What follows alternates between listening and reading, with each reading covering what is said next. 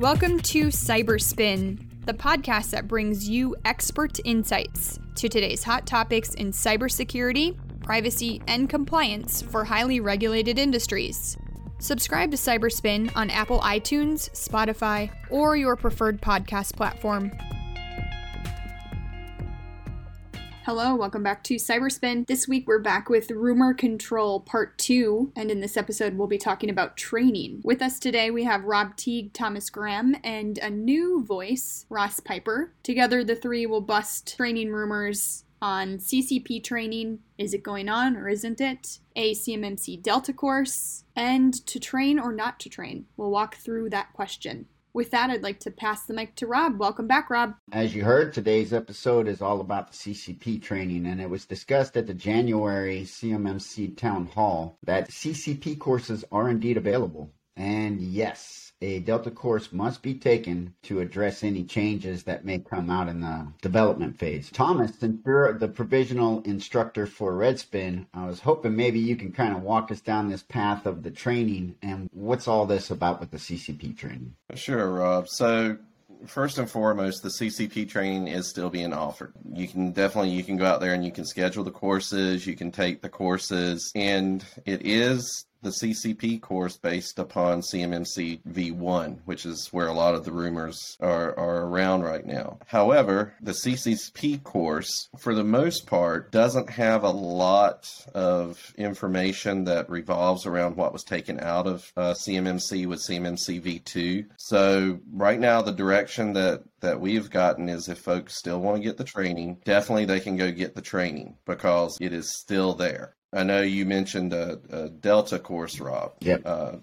There is a Delta course that is going to be provided by the CMMC AB, but as far as we know right now, that Delta course is going to be free. And the Delta course will cover, any of the differences between the V1 training and the V2 training that will be coming out here hopefully later this year. Gotcha. And so for, folks like you and I, because not only are you a provisional instructor, you're also a provisional assessor, like myself. Do we have to take the course as provisional assessors? Oh, it would be nice if we didn't have to take a course or anything, wouldn't it, Rob? It would be awesome. So from what I know of right now, PAs will not have to take the actual training course if, and this is the big if you pass the exam once it becomes available in its final version. And what that means is that right now the target is to have the new version of the CCP exam out later this year. And if you are a PA, then you don't have a window from that initial release.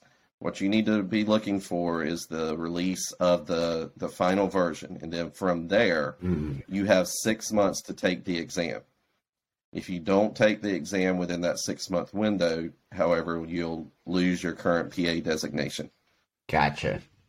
Makes sense. So yeah, at least, if we do take the exam and for some reason don't pass it, at least the option there is to go back, take the course, and then, try again.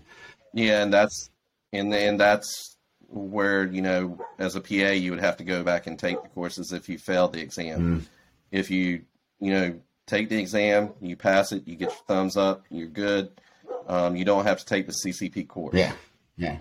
And the exams haven't even been, completed yet because both you and I, Thomas, are part of the team that is building the questions for the exam. For better or worse, yes. We were both part of the crew that they had designated to build questions for the question bank for the V1 of the exam.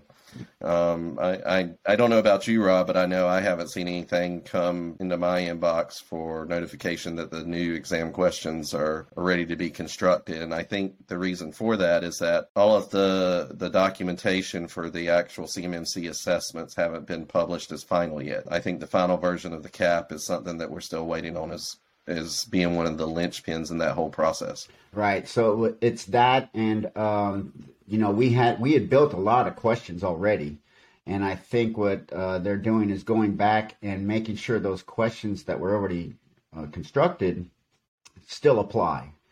If they don't, then I think they're going to contact us and have us redo a couple new ones to add into there. So before I bring Ross in, because Ross is a pivotal point in this whole process of signing up for training, and that's why we got Ross on board today. But I do want to bring up that, and I don't want to start any rumors because this is rumor control, right? But there is some talk that once you complete the CCP training, you may be required to sit in on some level 2 certifications.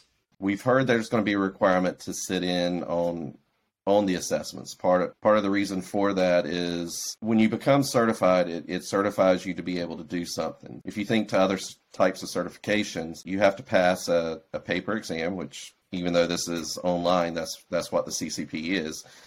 But you also have a practical, and that's where sitting in on the assessments is kind of like your practical exam. Mm-hmm. Now, one of the questions that I have, and I know is still being debated, and I think you also have this question, Rob, is that are the potential CCPs going to have to sit in on the assessments before they take the exam, or is it after the exam?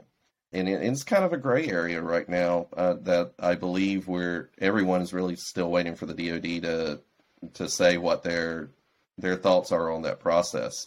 But I don't know. Have you heard anything different, Rob? No, and you know that you're absolutely right. Those are the questions we're kind of passing back to them for clarity. Obviously, we're waiting on the DoD to decide if that's the case, because you know there's a lot more to this than just bringing a fresh CCP out of training and putting them on an actual assessment, especially with a C3PAO, because we got legal requirements, right? Non-disclosure agreements, all kinds of different things to include access within our enclave, secure enclave, where most of the documentation is going to reside. So there's a lot of questions that have to go into it, but it's kind of refreshing to know that they're thinking about this and offering it.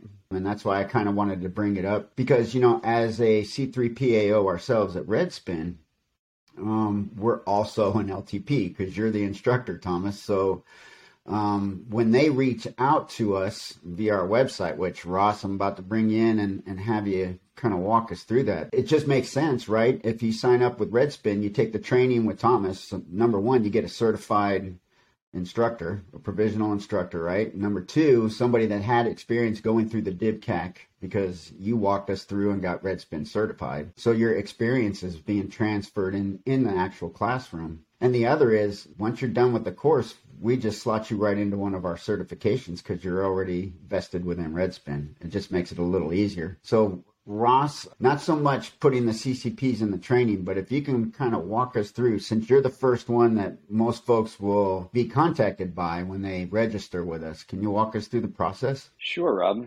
Absolutely. I think the best way for students to get either more information about the Redspin CMMC CCP courses or to register for a class is our website. So to go to redspin.com, we have a link right there in the middle of the page for CMMC. Prospective students would navigate down towards CMMC courses. They can sign up directly for any of our future course dates. So right now, our next course that we're planning on holding is March 14th, with additional classes the week of April 25th and also June 6th. And so what happens is that once you reserve your spot on the website, I get notification that you're interested in the class, and then I'll turn around and reach back out to you in about a day or so, confirm some additional information, and then you're all set. And so when they sign up, there's also some, they'll receive a package from us, right? Of books? They will, absolutely. Part of it is we'll confirm where they're going to take the class, and we'll have the course materials sent directly from our publishing partner directly to the students. And the materials should arrive a few days before the class date, but it's really easy and simple to sign up for a Redspin course. Awesome. Thanks. Appreciate the info.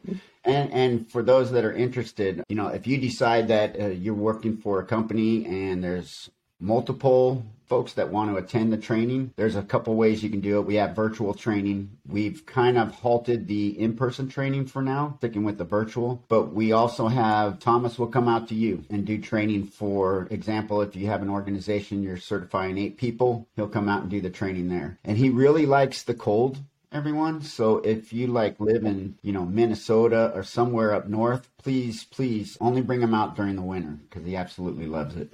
I appreciate that, Rob.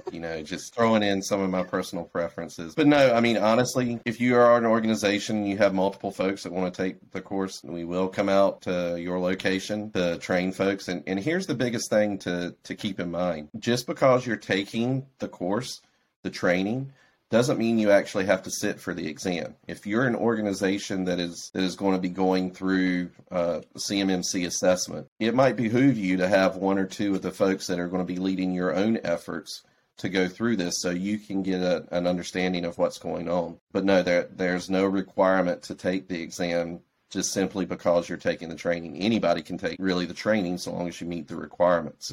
As far as myself, if I was thinking about doing an assessment within the next year, going through it, or if I was wanting to, start taking those steps to be in a CMMC CCA, a certified assessor, I'd go ahead and take the course now. I mean, one, that gets you in the hopper, and it gives you the opportunity to get your name out there. So as the assessments start happening, you have a better chance of going ahead and getting those requirements out of the way. As you're getting closer to your assessment date, then you can start trying to schedule your Delta training with the AB, and you don't have to try and take so much and do so much within a very shortened time frame. But I mean, that's just what I would do if I hadn't already went through all the training already.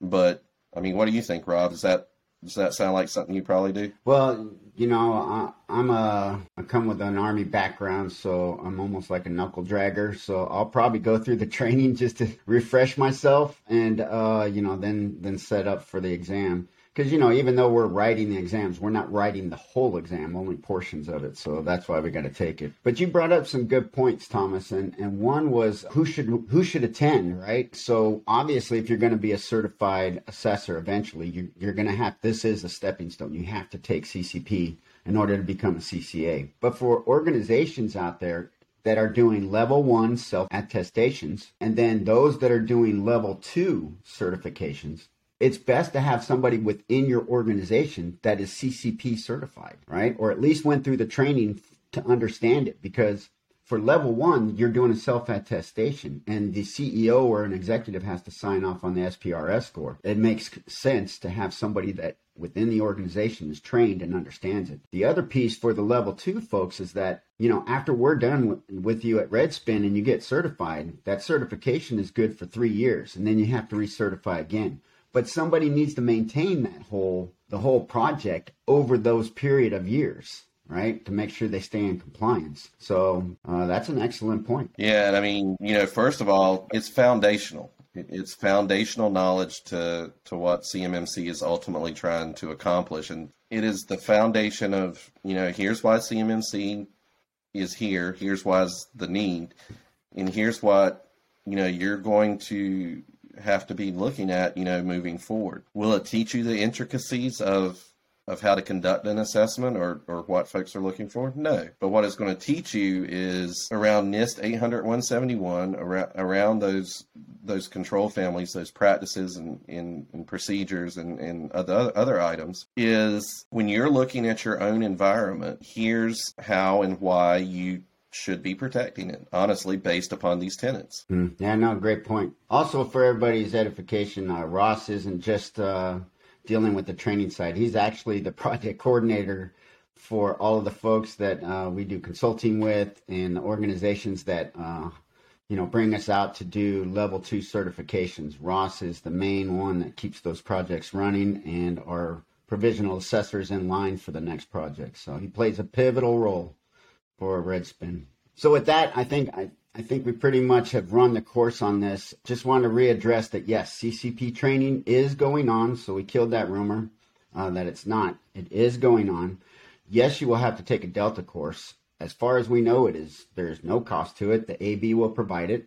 What it looks like yet, we're not sure. As soon as we get information or hear about it, we'll put it on our website for you. And then the other thing was, should you go or should you stay? Should you wait for the exam? Should you not?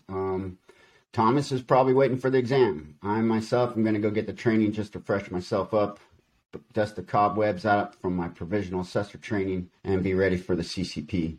Because I do get, as Ross told you, all the documents. I get the books and everything else when I sign up for the course. So I want to thank everybody for taking the time and being with us today. Again, if you hear any other rumors going on out there about CMMC, please address it with us at our website. We'll be happy to talk about it here on one of the podcast episodes. Until then, I'm going to pass it back to Lauren and say, see you guys next time. All right. Thanks so much, Rob. And to our listeners, if you hear any rumors out there, we'll bust them. Email podcasts@redspin.com and we'll address them on another episode. Until then, please visit redspin.com or training.redspin.com for more information. Until next time, thanks for listening.